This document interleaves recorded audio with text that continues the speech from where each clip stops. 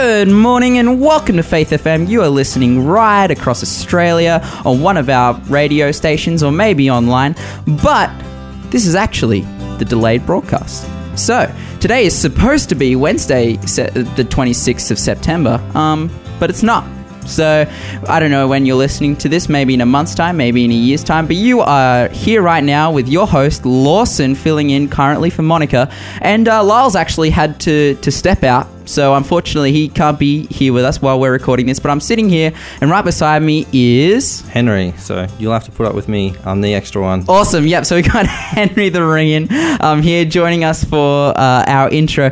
Henry, what are you grateful for today? Me? Well, I'm pretty grateful. I actually got a night away coming up with some friends. We're going to hang out and fellowship, hopefully have a campfire, and just learn more about God and hang out together. It's going to be really good. Awesome. Epic. Well, I am extremely grateful. So my dad has been attempting to be a cook over the last couple of days. And on Monday night, which was 2 days ago from when we're recording this, he tried to bake a cake. He was making a cake. He was making a chocolate cake, and he put too much baking paper in and lit the cake on fire, and it ended up being this molten rock of nothing. Well, in the oven. In the oven. On fire. On fire, in the oven, burning down our house. Luckily, we didn't burn down the house, but the fire alarm did go off. But he was extremely embarrassed, so he tried his hand again and made another cake, and luckily, the cake survived. He redeemed himself a bit there. Lyle told me that he's extremely grateful this morning because his son Harley has recently come back from Romania, who's over there for 3 months, and Lyle actually hasn't seen him for 4 months, so he's now back in the country from a missionary evangelism trip over there, and stoked to have him. But coming up in today's show, we are talking a lot about sailing. Not only do we have the story of Paul's shipwreck that we've been going through over the last couple of weeks, but also we've got an amazing story about a man who copped a crippling injury during a solo yacht race that was going around the world, a 30,000-mile race. And we're going to be talking about what happened to him. Do you have any experiences like that? That's pretty crazy. I've actually done a bit of sailing. I sailed on a tall ship from Sydney to Rio de Janeiro for 2 months, and that was a really amazing experience. But I certainly wouldn't want to be shipwrecked out in the open sea. That'd be something else. But coming up in the rest of the show, we've got an amazing interview with Matt Parra. We're going to be talking about the topics of sexual assault, abortion, Brett Kavanaugh, all these hectic things that are happening in our world today. But we want you to continue to listen. Remember, if you are listening to the delayed broadcast, and if you want to jump across to the live show, you can do that by going on faithfm.com or listening to us on the TuneIn app. But yeah, thanks for joining us, and thanks for hanging out with us.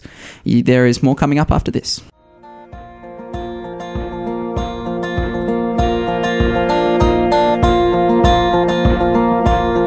The King of Love, my shepherd is, whose goodness faileth never. I nothing lack if I am his, and he is mine forever, and he is mine forever.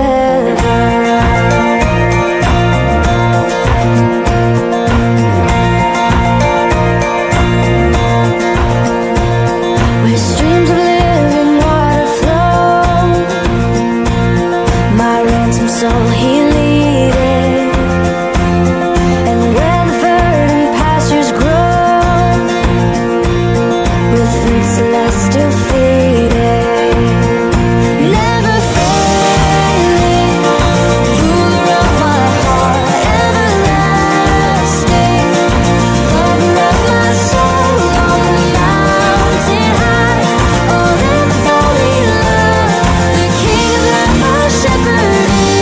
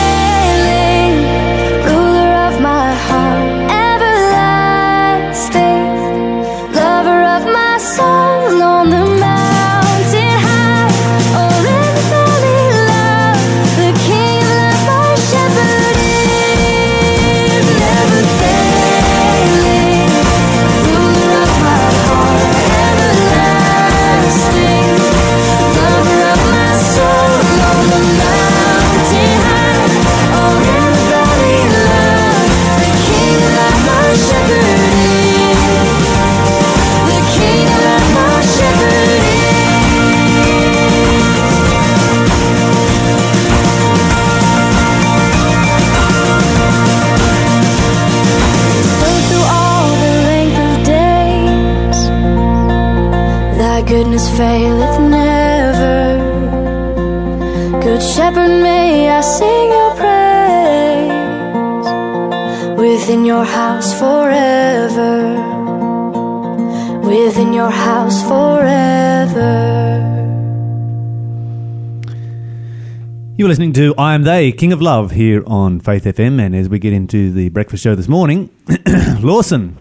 Yes. What are we starting with the quiz today? All right. You say this is an easy one. Yeah, I reckon. But you've said that about every quiz so far, and some of them have taken you a little while to get there. The last one was... Yesterday's one was a little bit difficult.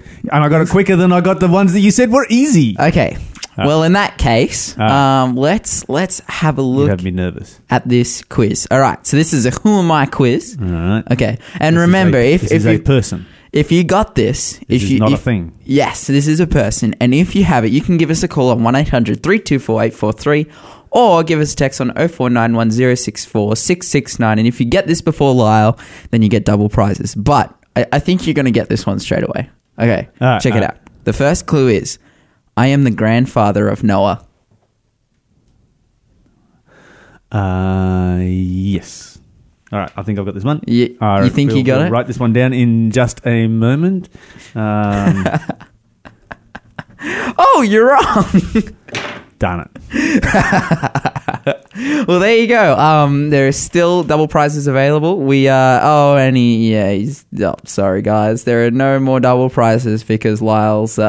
Getting my family tree there together, got it sorted. Yeah. Had to be right there. But anyway, okay, all right, sounds good. Yeah. All right, cool. Good, so if you know who the grandfather of Noah is, give us a call on 1-800-324-843. It shouldn't actually be hard to find. All you got to do is find the begats.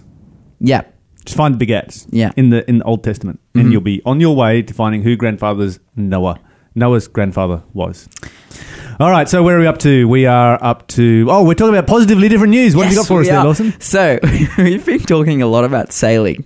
And my parents... And we have not finished. Yeah, we're still going strong. They have not got to shore yet. They are close to shore. They can see the shore. It's coming up in their Encounter with God section, so stay tuned for that Bible study section, but they are not on the shore yet.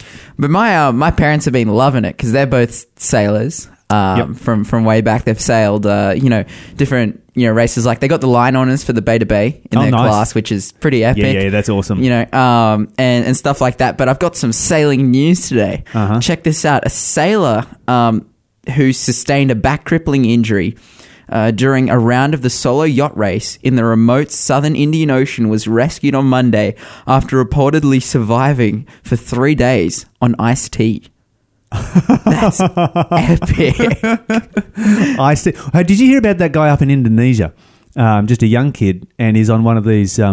It's basically a raft. They anchor them out off the coast, and at night time they set a light. The light will attract fish, and there's a trap underneath the raft, and so once a day a boat will come around and collect the fish that they trapped, and their job is basically to switch the light on at night and switch it off in the morning. Yeah. And that's what they're employed to do, and they just sit on this road. It's a pretty lonely job because you can't see the land. They're so far out at sea. Well, the mooring broke. I'm getting sidetracked here. The mooring broke. This thing drifted off into the ocean. Oh. He was drifting around on this thing for like nearly 50 days. And living off basically seawater and whatever he could catch underneath of his raft. Lots of boats went past, lots of ships, and he was never able to. Eventually, there was a ship that actually stopped and picked him up because most large ships don't actually stop for rafts these days, which is against international maritime law. But there's a lot of work involved in stopping a ship. There's a lot of cost involved. They take a long time to stop. There's a lot of work involved in launching a lifeboat and then bringing it back onto the ship. And you can lose a day just rescuing someone. And so most of them just don't stop these days. Yeah. And he talks about, just ship after ship after ship after ship that just went past and just completely ignored him.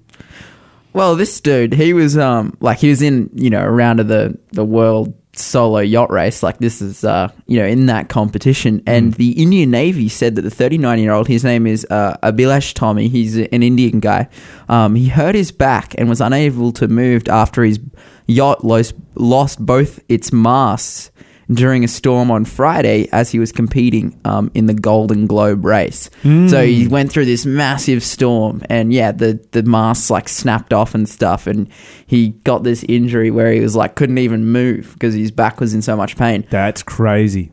Tommy, an Indian naval officer, was in third out of 18 participants before the severe storm hit, and survived on cans of iced tea that were nearby. So he's like where he was like crippled, because he's just laying there because he couldn't move. There was like some iced tea near his hand because he couldn't like move to get to any of his food. So he was just drinking his iced tea to get through. Wow. When they found him, they said that, he was conscious and he could talk and he was all good. But like he was fully stretched off the boat. Yeah, and this is the thing today. You've got communications. Got EPIRBs that you can set off. You've got emergency procedures. You've got people that can come and look for you. A bit different from Paul's day, when he got shipwrecked. Yeah. So this guy's he's there for 3 days, but when they turn up, they're going to put him on a stretcher. They're going to basically bolt him down and put his neck in a neck brace and all this kind of stuff, just in case something goes wrong or something moves. But this is a bit different from Paul's day when it's like, yep, you are on your own. Well, it's interesting. This guy had a satellite phone that had 4 or 5 days worth of charge. So he was just texting the Navy the whole time saying, hey, I'm out here. I need you guys to come and pick me up. The interesting thing about it was, he was like the Indian Navy, they come out with a statement talking about what happened. And they said that he was like, as far as he could possibly be from the help. Like he was like right in the middle of the ocean, like texting them. Because, this is a 30,000 mile race. Yeah. There's like big patches of empty ocean out there. And he was just like drifting around in the middle of the sea, drinking iced tea, couldn't talk to anyone except on his little satellite phone. He's just like texting the guys like, hey, I need you to come get me because I'm like dying out here. But thankfully, they found him after. It's amazing the effort that we put in to save one life, isn't it? You think of the millions of dollars that would have been spent to save his life, and it gives you a perspective on the value of life. And I wish that we would always, value life that highly, don't you? Yeah. That's actually going to relate to our next story coming up. We're going to be talking about the lots of interesting things. Brett Kavanaugh, abortion, all kinds of crazy stuff coming up. Got our resident American coming in, but I'm butting in on you here with this is a pretty cool story. Nah, I love it. It's it's so epic because I think people's achievements in sport are such an amazing thing, like what people are able to do in the context of competition and the lengths that they're able to go to. And we're seeing here, like, to sail around the world, in a boat, like that's some pretty epic stuff. And to see that, things can go wrong. I heard a story recently, actually, about surfers and things can go wrong in when anything has to do with the water. Man, yes, things can go wrong in the ocean, but and they certainly went wrong for Paul when he got shipwrecked. I mean, he got shipwrecked 3 times. We don't know about the other times. I mean, first or the second time, one of those two there, he was he actually floating around in the ocean all by himself for like a day and a half. Dude, a day and a night. The Bible says a day and a night in the sea. He was. So that was quite an accomplishment. Try treading water for that long and see how you get on. Yeah, Paul was a pretty fit guy. Did a lot of walking in his time, and I'd say that's how he was able to survive. Man, I tell you what, floating around in the... Actually, my dad, this is a really cool story. My dad, he worked for a fishing trawler, like a professional fishing boat, when he was I don't know if anyone out there is... If you don't know what I'm talking about, if you've seen the movie Forrest Gump, how they work on the boat to collect the shrimp, that's basically what he worked on. And he told me a story about how a massive storm swept through and swept them into the... luckily, it swept them into the mangroves, where it was like a full-on cyclone, where they were just held up and they just chilled there for a couple of days and waited to get rescued. And even in that time, that was in the either the late 80s or the early 90s, but they had their their communication. They're just like, oh, hey, can you come get us? Because we're in a cyclone and we don't know what we're doing. It makes me thankful that we have a God who is prepared to come down to this earth and to rescue us. Oh, dude, yeah. You know, because to be stuck out in a situation like that where there was no rescue and no hope of rescue would just be terrifying. And to be stuck here on this world, you know, that would be enough to give me anxiety. Yeah. Severe anxiety. If there was no hope of no rescue, but the fact that we have a God who was prepared to come down to this world and to give his life for us, you know, to mount a rescue mission. And the most expensive rescue mission of all time was when Jesus came to this earth to rescue us and to save us. And what an amazing God that we serve. We're going to move on. We're back in a moment with our resident American to talk about all things America.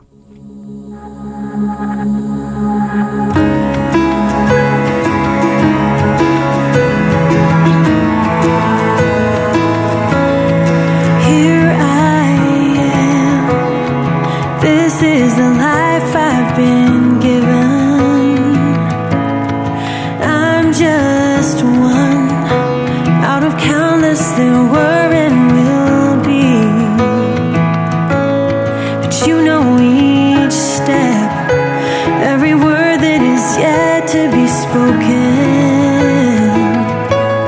the length of my life to the moment, the very last breath I will breathe.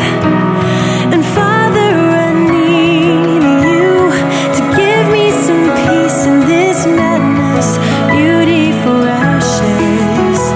I need you to strengthen my faith for this fight.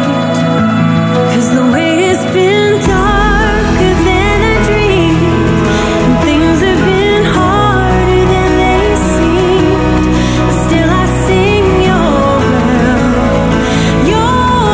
will be done. From the brightest of days to darkest night, when every dream I've had has died, still I sing your will be done. Your will be done.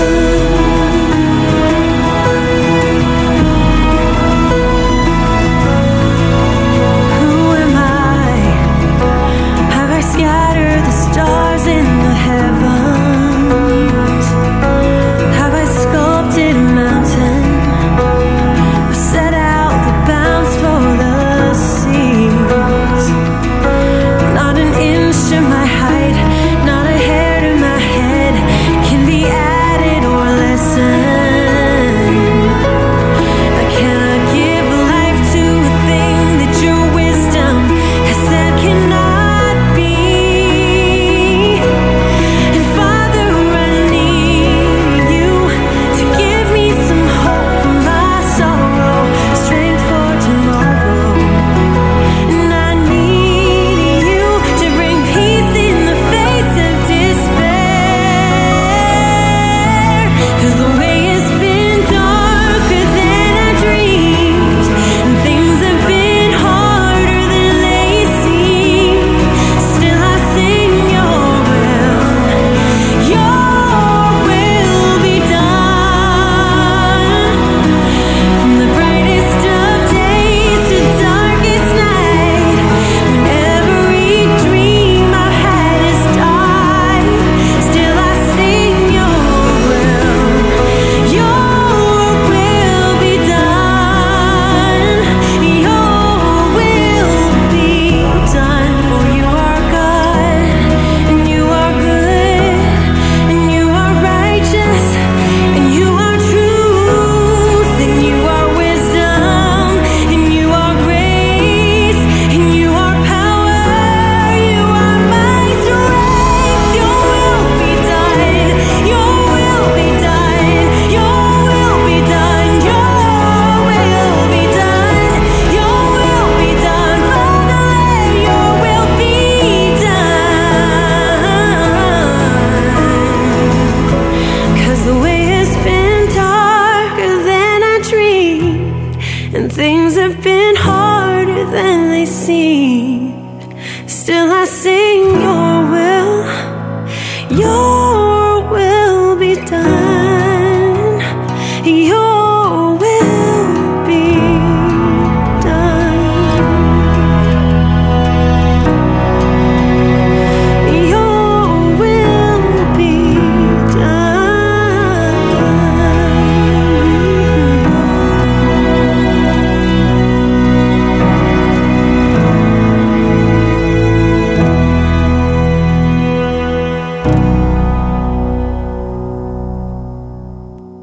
Welcome back, guys. You're listening to Hoku Clements here on Faith FM with the song Your Will Be Done. And, another clue for the quiz. Yeah. Lawson is just signalling away here, desperate to get this second clue for the quiz out. So get ready to call. 1-800-324-843 is the number, or text us on 0491 064 669 if you know the answer. For a prize. Yeah. Prize coming your way. What have we got there, Lawson? So the next clue, this is like a reference clue, like to books in the Bible. So yeah, be ready to hit us up because you'll be able to get this really quickly. But as we said, our first clue was I am the grandfather of Noah. And our next clue is you will find me in Luke's genealogy of Christ, but not in Matthew's. Ooh. Now that's interesting. I did not know that. There you go. I knew that there were two different genealogies, but I did not know that. That is most fascinating. All right, I'm gonna have to double check that out for myself. All right, so if you've got an answer, call us, text us, hit us up on our social medias, and we'll get you a prize. There you go. But it's not double prizes because Lyle's already got the answer. Sorry, guys, but yeah. All right, so we have an interesting section coming up in our more serious news this morning.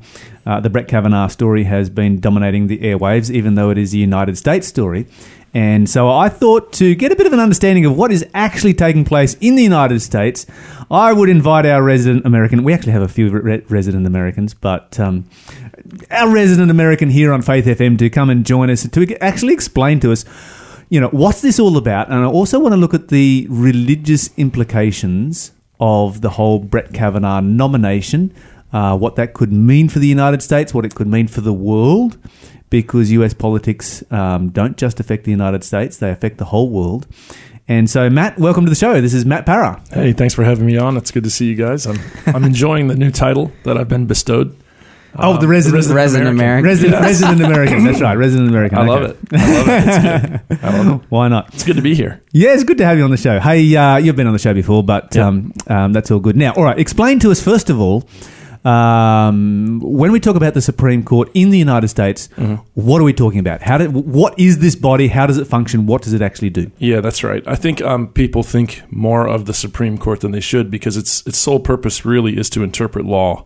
What's happened in my understanding in modern times with certain decisions is that the court has begun to be used as a legislative body, where instead of just interpreting the law, many people think it's being used to make law. In the recent same-sex marriage case in the United States in 2015, many people believe that the Supreme Court was not within its rights to determine that same-sex marriage should be something that is accessible to all people, but rather they should have just been interpreting the Constitution rather than making laws. So I guess in a nutshell, the Supreme Court is a part of kind of a system of checks and balances where you've got a legislature. Excuse me, if I can. Can someone bring me a cup of water, please? Dying over here. You've got a legislative branch of the United States government, which is the Senate. You've got in the House, you've got an executive branch, which is basically the presidency, and they enforce law. So you've got the Senate and the House, which makes law. Then you've got the executive branch, which, enforces law. And then you've got the judicial branch, which interprets law. That's basically the system of government in the United States. So really, in a nutshell, the Supreme Court of the United States is supposed to interpret the laws. Okay, so basically when your House and your Senate, they write up a new law. Yeah.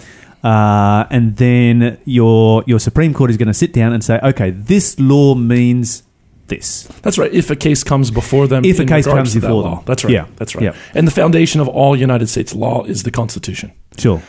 So the United States of America is not a democracy, as many people think. It's a constitutional republic, which means the foundation of all law in the country is the Constitution, and then laws extend from that and are interpreted by the if I can speak this morning, the judiciary, which the highest component. We got you up a bit earlier than That's usual. That's right. Yeah, dragged him out of bed for the breakfast show. You know what it is I don't usually talk until about 8 a.m. So I'll get up earlier, but I don't. Although we know that you get up earlier because you have small children. That's right. Yeah, very much so. Fantastic. Yeah. So the Supreme Court interprets law. All right. So as a body that interprets law, how can it act as a legislative body?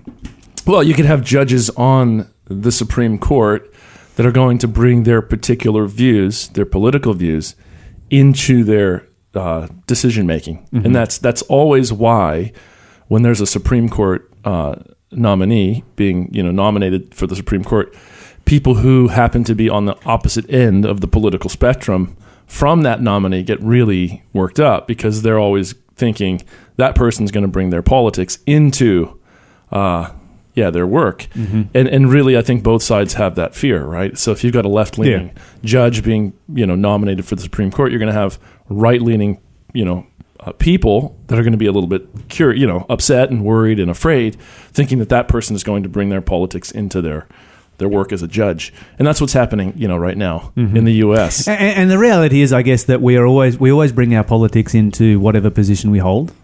As we also bring our, we look at the world through our personal political glasses, and we also look at the world through our personal religious glasses. Right.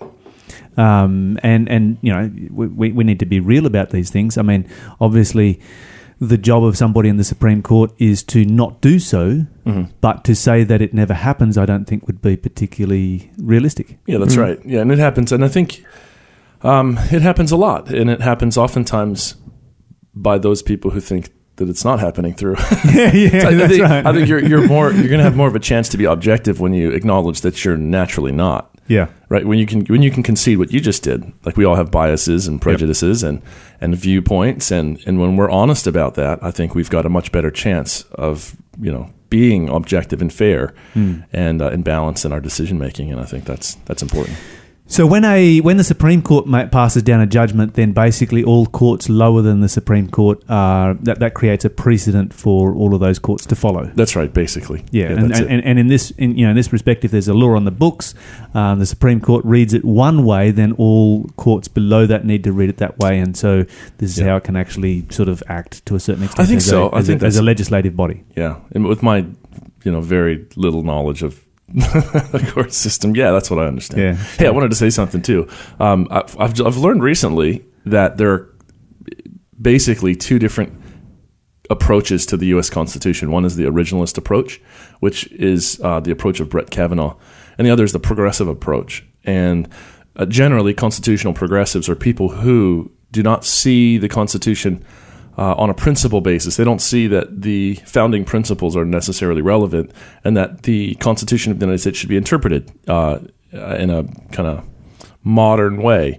An originalist, though, says no, the principles of the Constitution are the principles of the Constitution, and the way it was written is the way that we should understand it, and we should understand it the way the people who wrote it understood it. That's like an originalist. And their view is that if we think that there's something flawed in the Constitution, instead of reinterpreting it, let's just add another amendment to it. That's the whole point. That's the process that the founders of the U.S. Constitution gave us. So you can continue to progress in your understanding of law, and you can, adapt your government around a new and revised constitution just by adding amendments rather than just reinterpreting it according to how you just. Okay, so if you go through if you go through the process, sorry for butting in, but if you go through the process of reinterpreting, you've then got 9 people who make a decision as to how it should be reinterpreted. Whereas if you amend it, then what do you have, a referendum? Well, that's right. Well, if you amend it, then you have to make laws through Congress. Okay. And so that actually is... It gives the people the power. So basically, if you've got a court... it's 9 people versus 300 million people. That's right. If you've got a court of constitutional progressives, you've got a dangerous situation because you've basically got an oligarchy system, or just you've got really you've basically made the judiciary the absolute rulers of the United States of America. And that's really dangerous. And so I think, personally, as an American citizen, I'm much more favorable to judges that are originalists, just on a fundamental level, because at least, it gives you a voice. Least those people are not going to just interpret the Constitution however they kind of feel that day, or, if they have indigestion, they'll see things a little differently. And then 350 million people in the rest of the world, by extension, are radically affected. Sure. I like the process that the framers of the Constitution gave us. If you want to change the Constitution, then change it. Yeah. Don't change it by just reinterpreting it. That's a little irresponsible in my thinking. But when people are really high on their own opinion, then that's kind of what they do. Yeah. Yep. Fascinating stuff. And I guess one of the other aspects that I find most interesting is that, when people are appointed to the Supreme Court, this is an appointment, it's not an election, and it's an appointment for life. So for life. Pretty heavy stuff. We'll be back in a moment to talk more about this. This is Chris Weniger.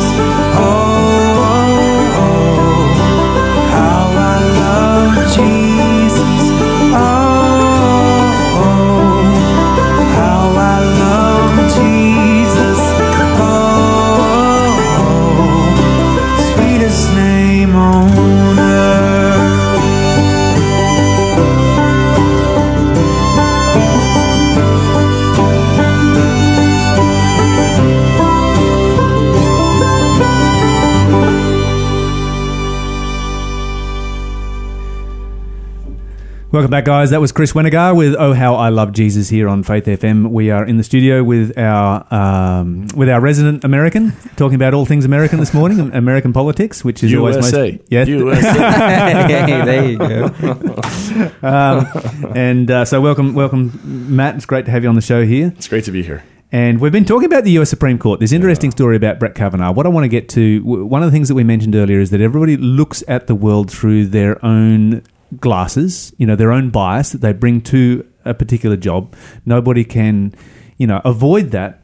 And so before you came in, I did a bit of quick research on the US Supreme Court to look at it from a religious perspective. So there's been 214 Supreme Court justices. It was formed in the year 1789, and it was there was no non-Protestant on the Supreme Court for the first 75 years. Okay. So 1864 was the first Roman Catholic who was nominated to the Supreme Court, and 1916, which is 127 years later, was the first Jewish justice who was nominated to the Supreme Court. All in all, there's been 13 Roman Catholics on the Supreme Court, and until 1994, from its inception, it had a Protestant majority. That's a period of 205 years. Of course, from 2010 until Donald Trump, there was not a single solitary Protestant on the Supreme Court. Wow! So that shows a religious shift. And of course, that's going to affect the way people think and the way they look at various issues. But let's come back to Brett Kavanaugh. It's an interesting story. Hey, before you do, I wanted to ask the question why you think that is. Why do I think it's changed? No. Why do you think that? Do you think that the all Protestant justices had to do with perhaps the prejudices of the people? What do you think that was all about? Because I've got my opinion. I thought. Yeah, I'm supposed to be the one asking questions here, Matt. But anyway, sorry. Okay, that's all right. That's all right. No. I think this is you get me started. You're going to get me started. Okay, I'll go back to my chair in the corner. So this is what I see when the founding fathers wrote the Constitution of the United States. They were looking at across the Atlantic at the Spanish Inquisition that was taking place. Right. And they wrote a constitution that was designed to ensure that it would never come to the United States. And then you've got several popes. They write encyclical letters against the US Constitution. They write a syllabus of errors against the United States Constitution. It caused diplomatic ties to be broken with the United States. You've got a lot of friction there.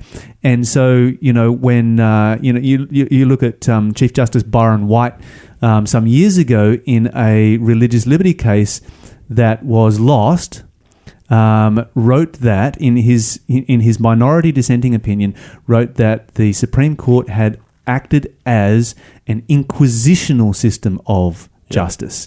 And when he used the word inquisition, he was stating basically we have formed a Roman Catholic form of justice right here. And he was referring to the Spanish Inquisition, which was religious persecution.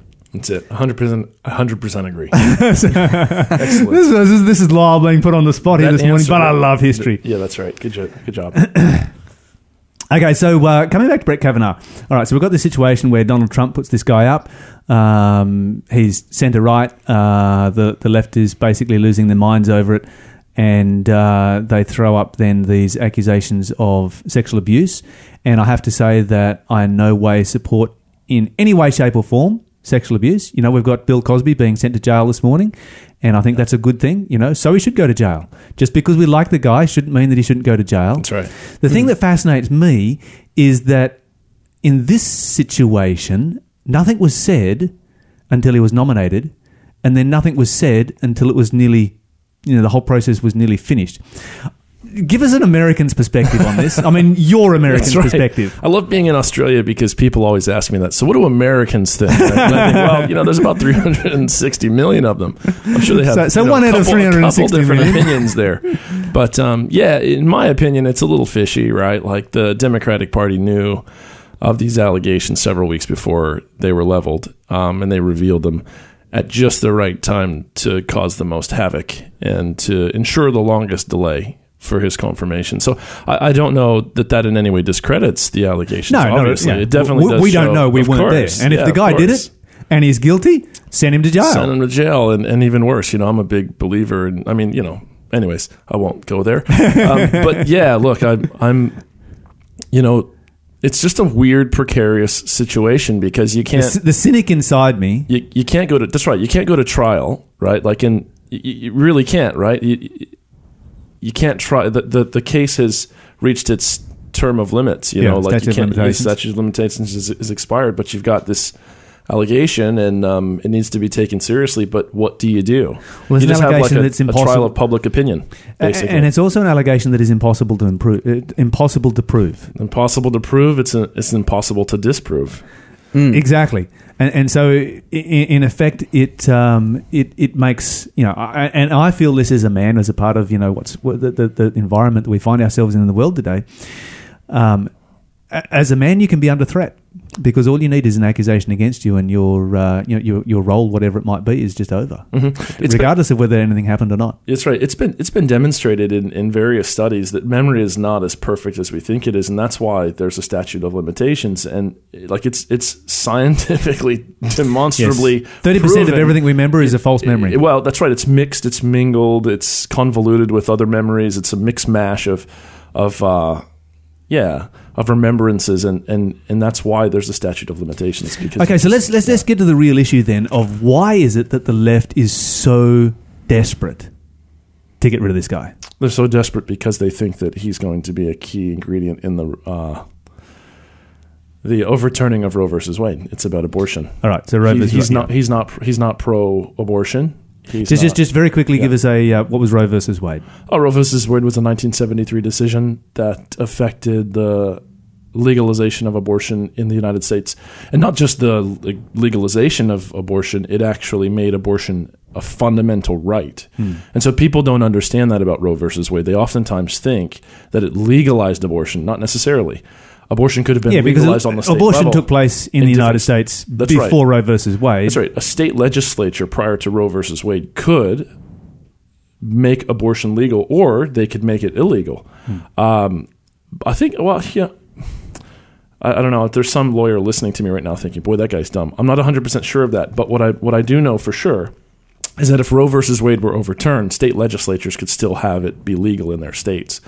So the overturning of Roe versus Wade would not make abortion illegal, full stop. But what it would do is it would remove abortion as a fundamental right for an American citizen. So Roe versus Wade forced all legislatures to have to legislate in favor of abortion. So you could not make abortion illegal after Roe versus Wade, and that's the significance of it. And so people who are fully in support of it are really afraid to lose it, because many people, millions of people, believe that abortion is a woman's right, and they attach it to what they call reproductive rights. And so they think that it's a fundamental right of women to be able to control their reproduction. And I don't think that necessarily anybody disagrees with that on a principle level. I think that there are just people who disagree with that on a practical level. Like, is it your right to end the life of an unborn child that happens to be in your body in the name of reproductive rights? I think that's where it gets a little bit sticky. So people who are pro-life say, no, it's not within a woman's reproductive rights to end the life of another human being that happens to be inside of her. Her rights over her reproduction have to do with birth control. I like how we use very nice terminology when we talk about the subject of abortion. That's right. It's abortion or ending of life, rather than we just killed it. That's right. We just killed our baby. Yeah, that's heavy. Seriously, though, what's the difference? Yeah, that's it. Well, it's funny because, it's a very complicated issue when you get into the argument of it all. But I think it's a very simple issue when you want to just be honest. Yeah. And I think this is, to me, it's funny because the abortion issue is a perfect example how complicated a simple issue can become when people just want to be able to do something. So, like, if you have a desire to do something, and it's just what you want, I think you'll make any argument that you can. Yeah. Anyways, but that's a little bit getting off the question. Yeah. But I think that people who are pro-choice or for the right of abortion are just really afraid of the overturning of Roe versus Wade. Sure. Yeah. And I just want to say this, that I make some pretty strong statements here on radio on a lot of these things, but that does not mean that I'm against people, and I'm not against what as their individuals, a person as an individual, or the decisions that they've made in the past, or whatever it might be, or what they're going through now. I have tremendous sympathy for women who have found themselves in desperate situations who have chosen to have an abortion, and then maybe, suffering from anxiety, depression, or whatever as a result of that, or whatever it might be. Yeah. And we all need to understand that we're all broken sinners coming to the throne of grace, and Jesus is there for us regardless of what happens. But, I was just doing some research on this, and, in the United States in the years 2006 to 2017, that's a 10-year period, mass shootings, 135.8 people died per year. Right. There's probably nothing bigger than that hits our airwaves when you have a mass shooting in the United States. Abortions, and if you're just looking at it from the perspective of where are you going to spend your money to save the most amount of life, in the United States, people kill around up to 1.5 million people per year, babies, unborn babies. Yeah. So since Roe versus Wade, that equates to around about 50 million children that have been killed in the United States. Well, abortions are significantly down. And that's a short space of time. Abortions are significantly down. I've heard numbers of up to 60 million, and I've even heard numbers 60 million per year in the Western world. Well, this is we're being conservative here. Yeah, absolutely. And it's good to see that abortions are down. Right. One of the challenging things is that reporting of abortions is not mandatory in the United States. Okay. And since 1995, when they made it not mandatory to report abortions, the numbers plummet. Have decreased, yeah. Yeah, so you look at the political situation in 1995, it's not hard to see why they made it not mandatory to report abortions, and it's sort of, Right. The cynic inside of you just has to look at this and go, there's a whole lot of political spin going on here. Yeah. But what we're dealing with is literally millions and millions of children who are being killed, the weakest, the most innocent, who have done nothing wrong, innocent lives being taken, and that's just horrific. As Christians, we need who have just as much of a right. I'm sorry for interrupting you. Who have just as much of a right to live as every single one of us. Just as much of a right to live, just as much of a right to know Jesus, just as much of a right to have salvation, just as much of a right to be filled with the Holy Spirit. The Bible talks about John the Baptist filled with the Holy Spirit from the point of conception. Yeah. And these are the lives that we're taking. Here in Australia, we've got half of all pregnancies are unplanned. That's kind of unusual. I didn't expect to see that stat. Wow. And a quarter of those are terminated. And between a quarter and a third of Australian women will go through an abortion in their life somewhere. So, wow. Yeah, pretty heavy stuff. Our stats are actually that's hectic. Are really big. But this is what I've sort of seen coming out of this whole Brett Kavanaugh issue. Yeah. Roe versus Wade, the issue of abortion, and the left just their brains melting and them screaming out with. And I'm not going to take a side left or right here. It's not my job to do. But on this one, I'm going to take a stand for life. Yep. Well, it's funny because I think there's a danger in partisan politics. You just want your side to win, and I think that's a challenge. And I think as Christians, we've got to always think about that. Are we taking sides, or are we standing for what we believe? And I think that's going to mean that at sometimes we stand on one side, and other times we stand on the other side. And I as a follower of Jesus have decided that in my own life, I'm not going to affiliate myself with political persuasion, but I'm going to stand for what's right ultimately. Yeah. Yeah, absolutely, and with this issue, it's the issue of life. The Bible says, "Thou shalt not kill." Absolutely, and I think that left-leaning thinkers are really afraid of the overturning of Roe versus Wade, and they're saying that Brett Kavanaugh will bring his political affiliation into his judgments as a judge because they know that that's exactly what happened in Roe versus Wade. They know that liberal-leaning judges. They basically infused their politics, they were pro-abortion, into their decision. The Constitution of the United States does not guarantee, it's not like an inalienable right encoded and enshrined in the constitutional law of the United States that you can get rid of your offspring before it's born. It's just nowhere in there. You've got to really be progressive to get to that point. Yeah, absolutely. Hey, Matt, thank you so much for joining us, giving us an American perspective here this morning on a hot political topic, a hot potato over there in the United States right now. We do need to move on. This is Andrew Peterson.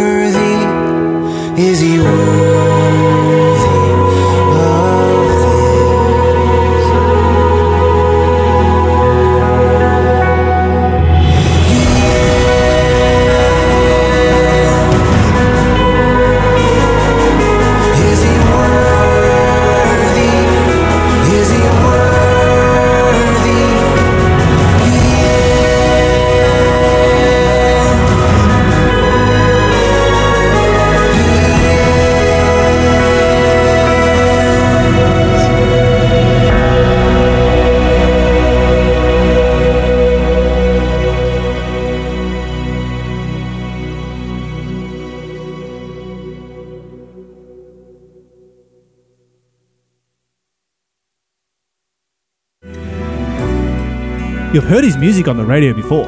Oh, Holy Spirit, guide my heart, I pray. His song, Never Let Go, was featured on Rima's Ozday Countdown. I will never let go. Grego Pillay is an accomplished musician and gospel singer, and he is holding a charity concert right here in the Newcastle region.